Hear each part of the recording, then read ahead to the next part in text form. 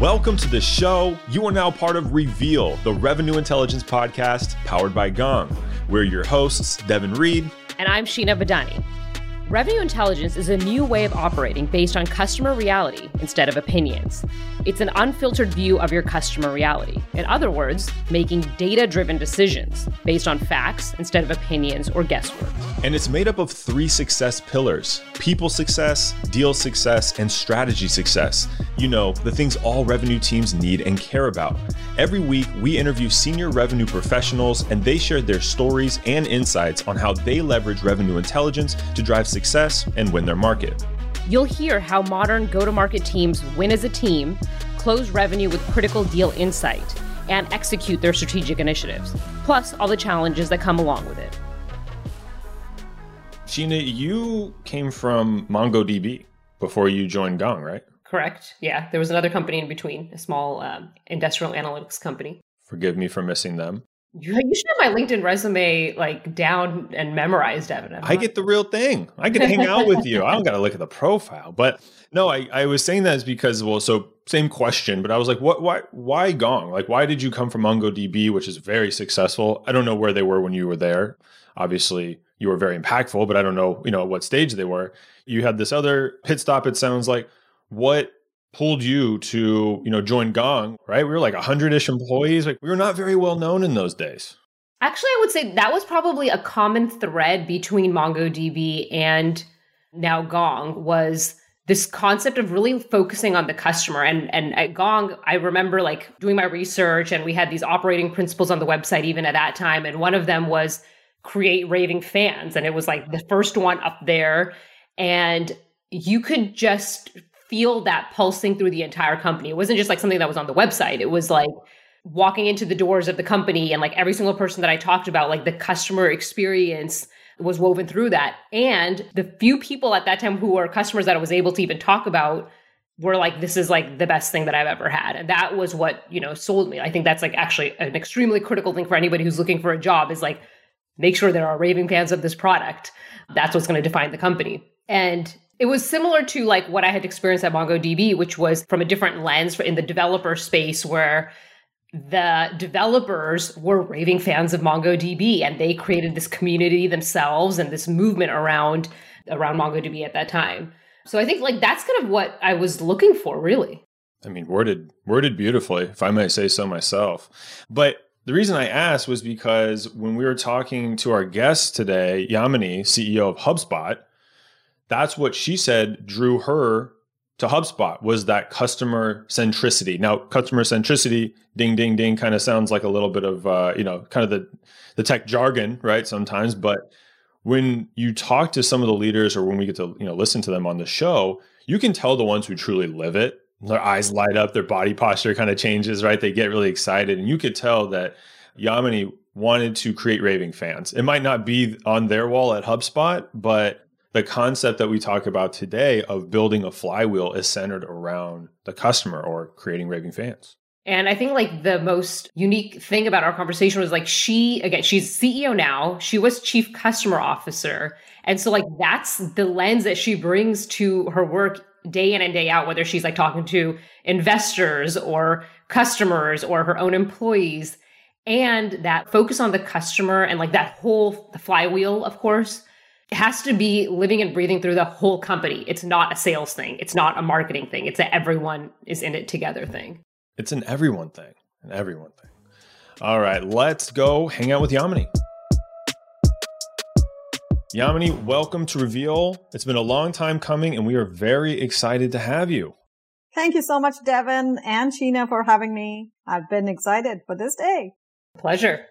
So Sheena and I are marketers, but sometimes we put our sales hats on and we do some prospecting, a little outbound, a little nurture, and make sure some great folks get on the show. And you are someone we talked to in July. And in July, you were the chief customer officer for HubSpot. And now you are the chief executive officer at HubSpot. So congratulations. Surely you did something right in the last few months. I hope so, Devin. But thank you so much for your wishes. And yes, things have changed since July. So I'm curious with that shift, how are you thinking about the business differently in your new role? Or maybe another way is kind of what's been the biggest change from, CCO to CEO? I will say that I joined HubSpot as the Chief Customer Officer, and my singular focus was to deliver delightful customer experiences. HubSpot always focuses on the customer. In fact, we have a North Star mantra inside HubSpot, which we call SFTC, solve for the customer. And that is one of the reasons why I was really excited about joining HubSpot as a Chief Customer Officer. And part of my prior role was to bring together marketing, sales, customer success, operations so that we can deliver delightful experiences. Now, I think in terms of the shift to a CEO, it's still about delivering great customer experiences. But the way I think about it is two things: how we build products and how we sell products, because both of these actually deliver great customer experiences. And so the shift has really been about making sure that I am looking at how we build and how we sell products, making sure that we have deeper insights about our customers that drive both parts of the customer experience, and making sure that we are, as an organization, connecting the dots across both of these. Totally makes sense. And I think a perfect segue into our topic for today. So when we hung out first, we always like to ask, what are you passionate about? What do you want to talk about? What is that thing that you can provide value to your peers? And without hesitation, you said creating a flywheel. So just to get us even started and kind of set the table, can you describe or define for us exactly what a flywheel is? First, imagine this physical thing, a flywheel, right? A giant flywheel that, when you put the right kind of force into the flywheel, it starts spinning. And it starts spinning and goodness happens. That's the picture of what you should be thinking about as a flywheel. So why does this matter for a go-to-market organization in, the worlds that we operate in? In order to explain the concept of the flywheel, Devin, I got to give you a view that is different from the flywheel concept. The one that's different from the flywheel concept is funnel view. Not tunnel view, but funnel view. And the funnel view starts with marketing doing its magic to drive leads at the top of the funnel. And then your sales organization taking that pipeline, making calls, inbound, outbound, all of those activities that drive to winning a customer. And no pun intended, when the customer is won, there's a gong. And you hit a gong, and that's what happens. And that's funnel view. There's nothing wrong with that.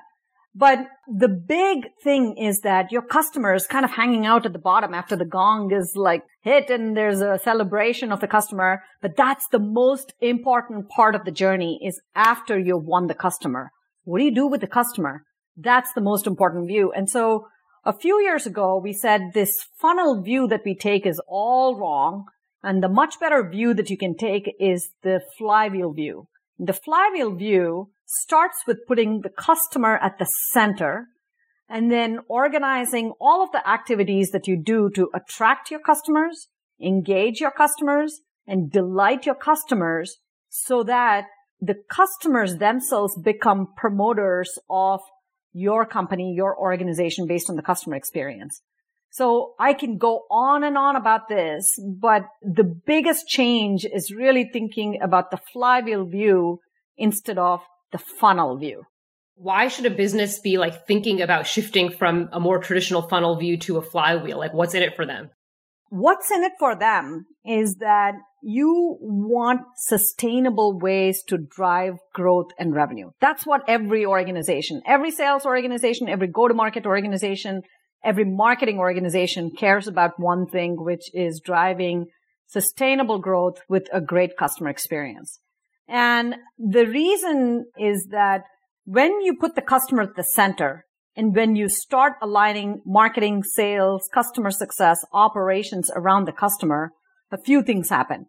First of all, your customers, after they sign up, if you continue to delight them, they become promoters.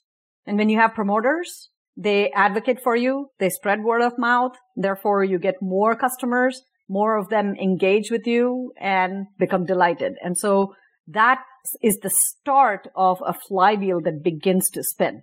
And why is that important? Because as customers are delighted and become your advocates, you get more customers. And those customers become more advocates, right? So that's the effect of creating a flywheel. And therefore, it's important.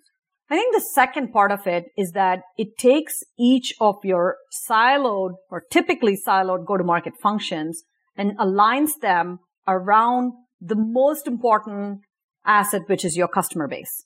And let me explain this. If you go to a marketing agency and you say, what's your aspiration? They'll say something about pipeline or leads. If you go to a sales organization and say, what's your aspiration? It'll be something about winning a quota or hitting a target. And you go to a customer success organization and you say, what do you focus on?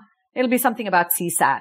Now, none of them will say customer, and that is a problem. That's a problem in most go-to-market organizations. And what you want with the flywheel by putting the customer at the center is for your marketing, sales, customer success, and operations team to always be thinking about the customer and have an aspirational goal of delighting that customer. And that in and of itself creates the flywheel. Because if every team is aligned and every team is focused on the customer, then you are going to be delighting those customers, and those delighted customers drive your flywheel. In reality, it's really like the whole company has to be on board. Everyone, even on the product and R&D and operations side, has to be in on this flywheel concept. 100%. You are hitting it exactly right. And I think delightful customer experience is not a one-time initiative. It's not a one-function initiative. It's a company priority, and it needs to be treated as a company priority. And one of the things that we have found works is our product organization carries NPS as the goal. And that has changed the dynamic pretty significantly. So exactly to your point, I mean, if you think about the entire company caring about customers and customer experience, and you have the product organization, and if they are motivated by driving NPS, then you have just magical things happen. And a couple of the things that happen at HubSpot is we actually start every month with a customer first meeting. This typically happens in week 1 of the month. We bring together a panel of customers, and it could be across the business, international, different combinations, but we hear from them directly on 1 or 2 topics. We learn directly from them. And then we have a good 2-hour discussion with the top leaders across the business, product, engineering, UX, marketing, sales, you name it, across the functions about what we can do to improve the customer experience. So it's not one function's job to go and ask another team to care about the customer. It's the company's priority, and every team cares about it.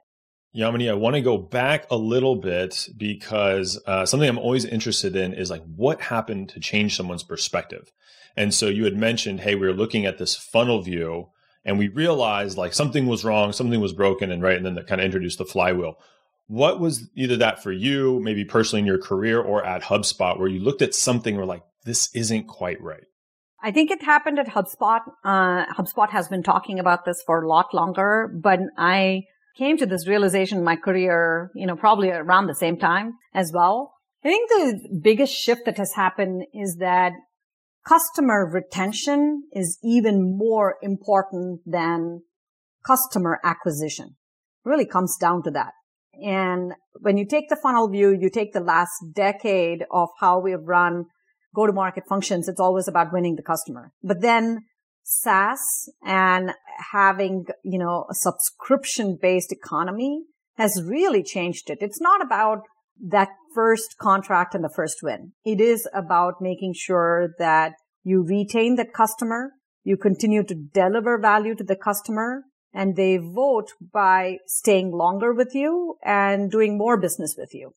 And so that has been the fundamental shift. And if you think about that concept, Devin, and you say, well, we've celebrated the customer win, what happens next?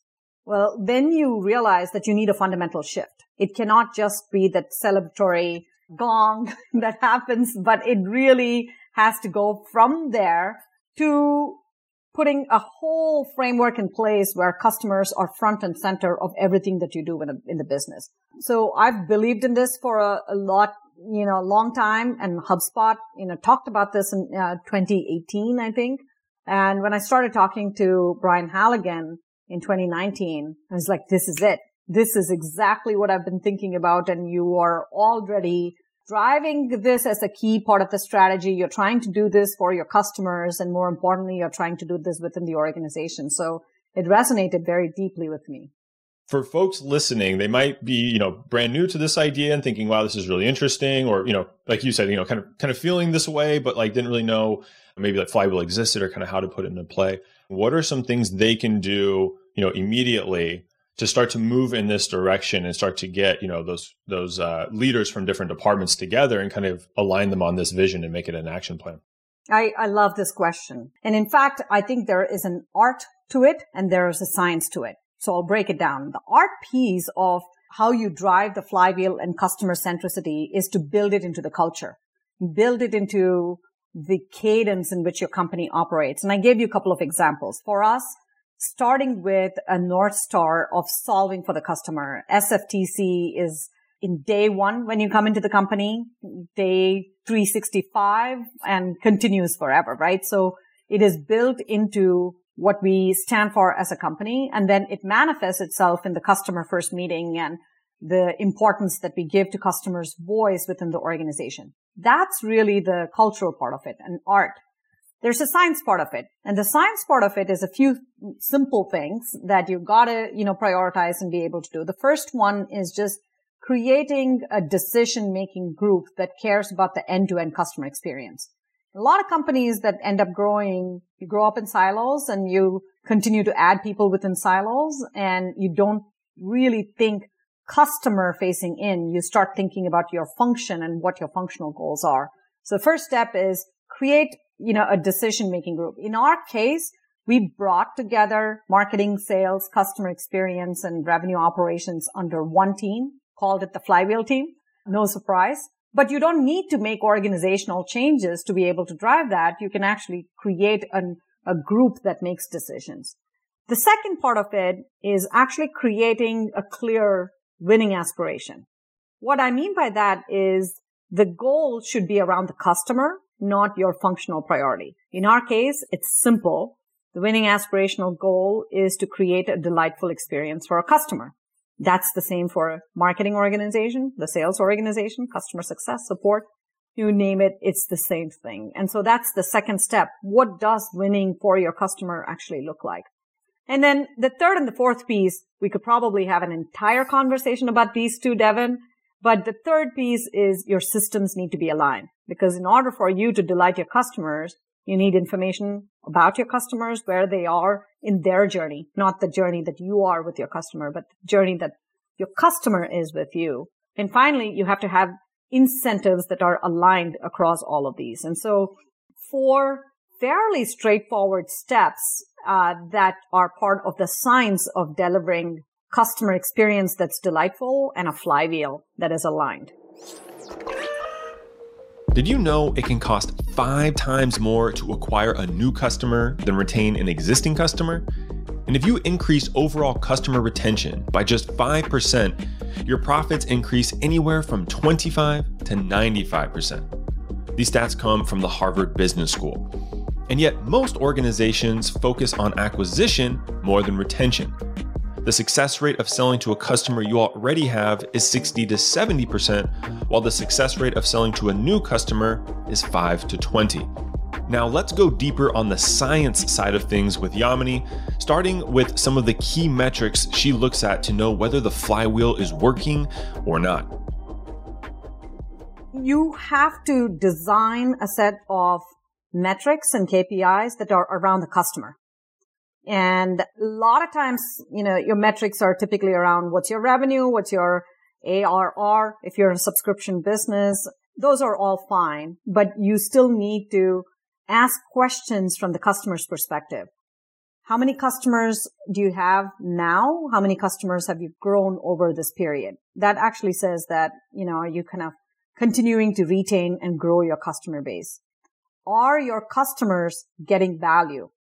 Another way to say it, or customers churning out of your company, right? If your customers get value, then they stay with you. Are they continuing to grow with you, which is a type of revenue retention metric? A lot of companies will use net revenue retention or gross revenue retention, but the primary metric there is to say, your customers staying? Are they buying and continuing to grow with you? To me, those are the highest ones, as well as the NPS metric, which I mentioned before, which is the net promoter score that your customers give. If you start with those primary metrics, are your customers staying? Are their customers growing? And what is their net promoter score? And then measure the growth of the organization that you're driving, that's great. That's the place to start with. They are all customer-oriented metrics rather than functionally oriented metrics. And that would be the place for you to think about and start. I love the point that you made, which is like hitting the gong or closing that deal is just the beginning, right? And that's where, things really get interesting, where you really need to delight the customers. I thought it was really interesting that you said, hey, our product team is now looking at NPS. I'm curious if on the sales side, if that's changed in terms of some of the I'll call KPIs for them, because, it's a bit of a stereotype, salespeople are like coin operated, or they only care about the close. But if you zoom out, it's because most incentive plans are to go for the close, right? Go for that acquisition, get that new customer. So I'm curious if there has been either a change in focus there for you all, or maybe just an added, still go for new business, and also this other, maybe new metric. One of the key things that you're hitting, Devin, is incentives shape behavior. And we forget that most of the times, but incentives absolutely shape behavior. It's the thing that I mentioned about the product organization. In terms of the sales organization, we talk a lot about how we sell is why we win, and really having a great customer experience being part of how we sell. That's number one. Specifically in terms of metrics and incentives, we've done a couple of things. One, we have made it important for directors within the sales organization to care about revenue retention. And the way we define revenue retention is the value of the install base minus the churn, minus the downsells, plus all of the upgrades and upsell. So what that means is your customer staying with you, and are they continuing to get value that they continue to spend with you? That's what that revenue retention goal actually means. And we've moved the whole customer success organization to this revenue retention goal. And we've also made it as part of the MBO for a lot of the senior sales team, leadership team within HubSpot. So those two really align the motives, the incentives of acquiring the right kinds of customers. The other thing that we have done, super tactical from a comp perspective, is that we will claw back if the customer churns within a certain period of time, which really emphasizes the acquisition of the right fit of customers within the organization. So you don't want to just grow for the sake of growing, but you really want to bring the right kinds of customers that you can make successful within the organization. So we have a tactical clawback there as well. But again, this takes us to the broader point of incentives aligned behavior. And the behavior that we want from the sales organization is to care deeply about customer success. I'm curious, how the concept of a flywheel evolves as the company grows up. So I imagine, a small startup, it's easier to rally around this single focus, and, you have few people on each team and you can really make it work. But for a Fortune 100 type of company that may have had the prior view of a funnel, now getting them to evolve, or that small company grew into this company now, how does that flywheel concept different at these different stages? That's where most companies start, right? When you are a startup and you have 20 people and 10 of them are in go-to-market, you're all sitting in a room or virtual room, however it is, and you can make decisions. Company our size, we are about a 5,000 person organization. We can bring these teams together into one flywheel organization with a common vision and the ability to execute customer-oriented priorities. I think as you continue to grow, you may decide that they all belong in one organization, or, like I said before, you could have a decision-making group and a decision-making cadence that is centered and focused around the customer. So what I mean by that is you don't need to have marketing, sales, customer success all report to one leader within the organization. As long as you realize these are the departments and functions that have impact on the customer experience, and they get together on a biweekly cadence, at least, if not, monthly cadence, and you have a decision-making framework. How do you make decisions? If there is a priority A in one function and a priority B in another function, how do you make a decision? And that is the most important question that a Fortune 100 company needs to ask. And if that decision is really governed by what is the impact to the end customer experience, and if there's someone that's always there taking the seat of the customer within the decision-making group, and you align that type of a framework, then I think you can continue to scale. So you're absolutely right. Different sized organizations have different ways that they can get there, but the primary focus should be customer in strategy rather than a function out strategy. As you kind of like look around the world and at different companies, like what companies do you think are like really living and breathing this flywheel concept? Like, are there folks that really inspire you? I would say B2C companies have gotten this down way more than B2B companies. You see this in your day to day, right? In the last 18 months of the pandemic, we've all lived our lives, but things have changed dramatically. I shop at Chewy. I adopted 2 cats during the pandemic, and Chewy is like an incredibly amazing, customer-oriented organization. They sent me a bunch of cat food. My cats hated it. I called them. They're like, well, donate it to someone else. We'll send you something new. I was like, what? That is incredible. And that does a couple of things. One, now I've become a loyal, customer of Chewy. 2, I donated the cat food to one of my other friends, and that was like word of mouth. I was talking about it. And 3, I'm talking to you about it, right? So they have gotten a flywheel of customer advocacy and loyalty going just because of how they treat the customers. And so there are like so many of these examples. Warby Parker, Amazon, DoorDash, like all of these B2C organizations, they get this and they nail this right. It's a lot about the buyer experience that they care about, and it's changed pretty dramatically. I think B2B is trailing. It's trailing in terms of buyers' experience, in how they interact with the customer, with the company. And it's much more about buyer empowerment, not seller engagement. So a lot of the tools and a lot of the ways in which we interact as a B2B organization tends to be, I'm a seller. How do I interact with my customer? It has to be just the other way around. It is about you are a buyer interacting with me as a B2B company. How can I give you the most relevant information if you're just looking for data? How can you give you the best experience if you are looking to talk to a rep? How can I give you the best experience if you require support and needs to be on that journey? And so I think B2C companies have nailed it, and B2B companies need to catch up. It's interesting how a support question, if you think about it, that's what, my cat doesn't like the cat food. By the way, we do the same thing, but for our dog, very picky. We went through 2 or 3. Same thing. They're like, we'll just send you, tell Cuddy likes something. We'll just send it. And we're like, wow, how amazing is that?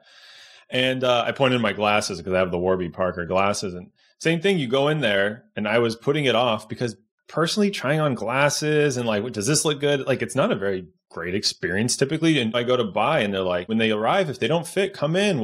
They'll do some technology to like fit them to my face. Like, we promise that they will fit. It's like when you sell someone on that promise of your cat having great food, your glasses fitting, they don't let anything get in the way of that from like that moment occurring, even if there is some like friction or some hurdles in the meantime. So it's funny. We all know it immediately. We all have examples from B2C, and then you think B2B, the list gets a lot smaller, right? There's a much smaller list of companies you've interacted with where you're like, yeah, they really did right by me, or they went above and beyond.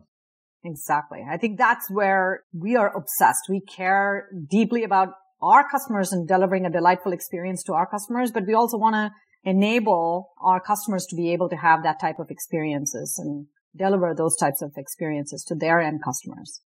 One of the good things I'll say, I don't know if it was part of the flywheel or fits into it now, but you see HubSpot certifications everywhere. And people are proud about those things, right? They put them on their LinkedIn profile. People love that, right? Because like, I feel like I got something. I get to show Sheena what I did. I put it on LinkedIn, that hundreds or thousands of people see it. And it all starts with providing genuine value to people and letting them go talk about it. It seems so simple, but we don't do it as often as we probably should.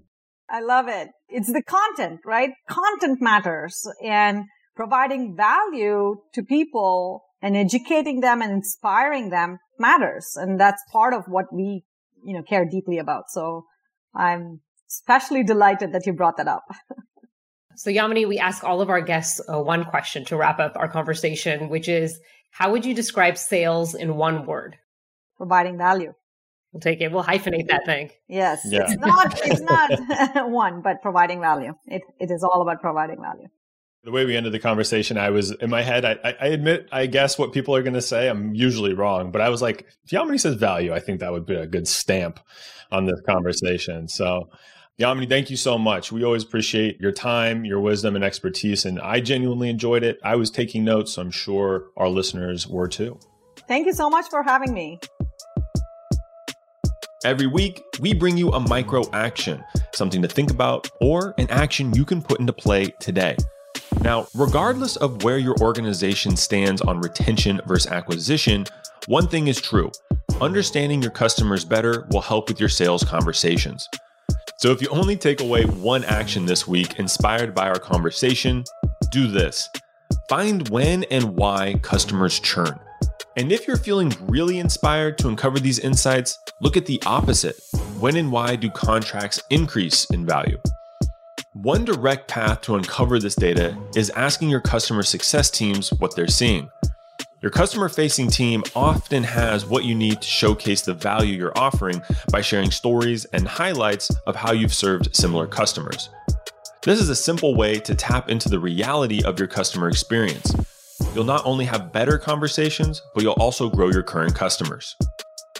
Did you like today's episode? Subscribe now so next week's episode will be waiting for you on Monday. And if you really like the podcast, please leave a review. 5-star reviews go a long way to help get the word out there. And if you're not ready to give a 5, check out another episode and see if we've won you over by then.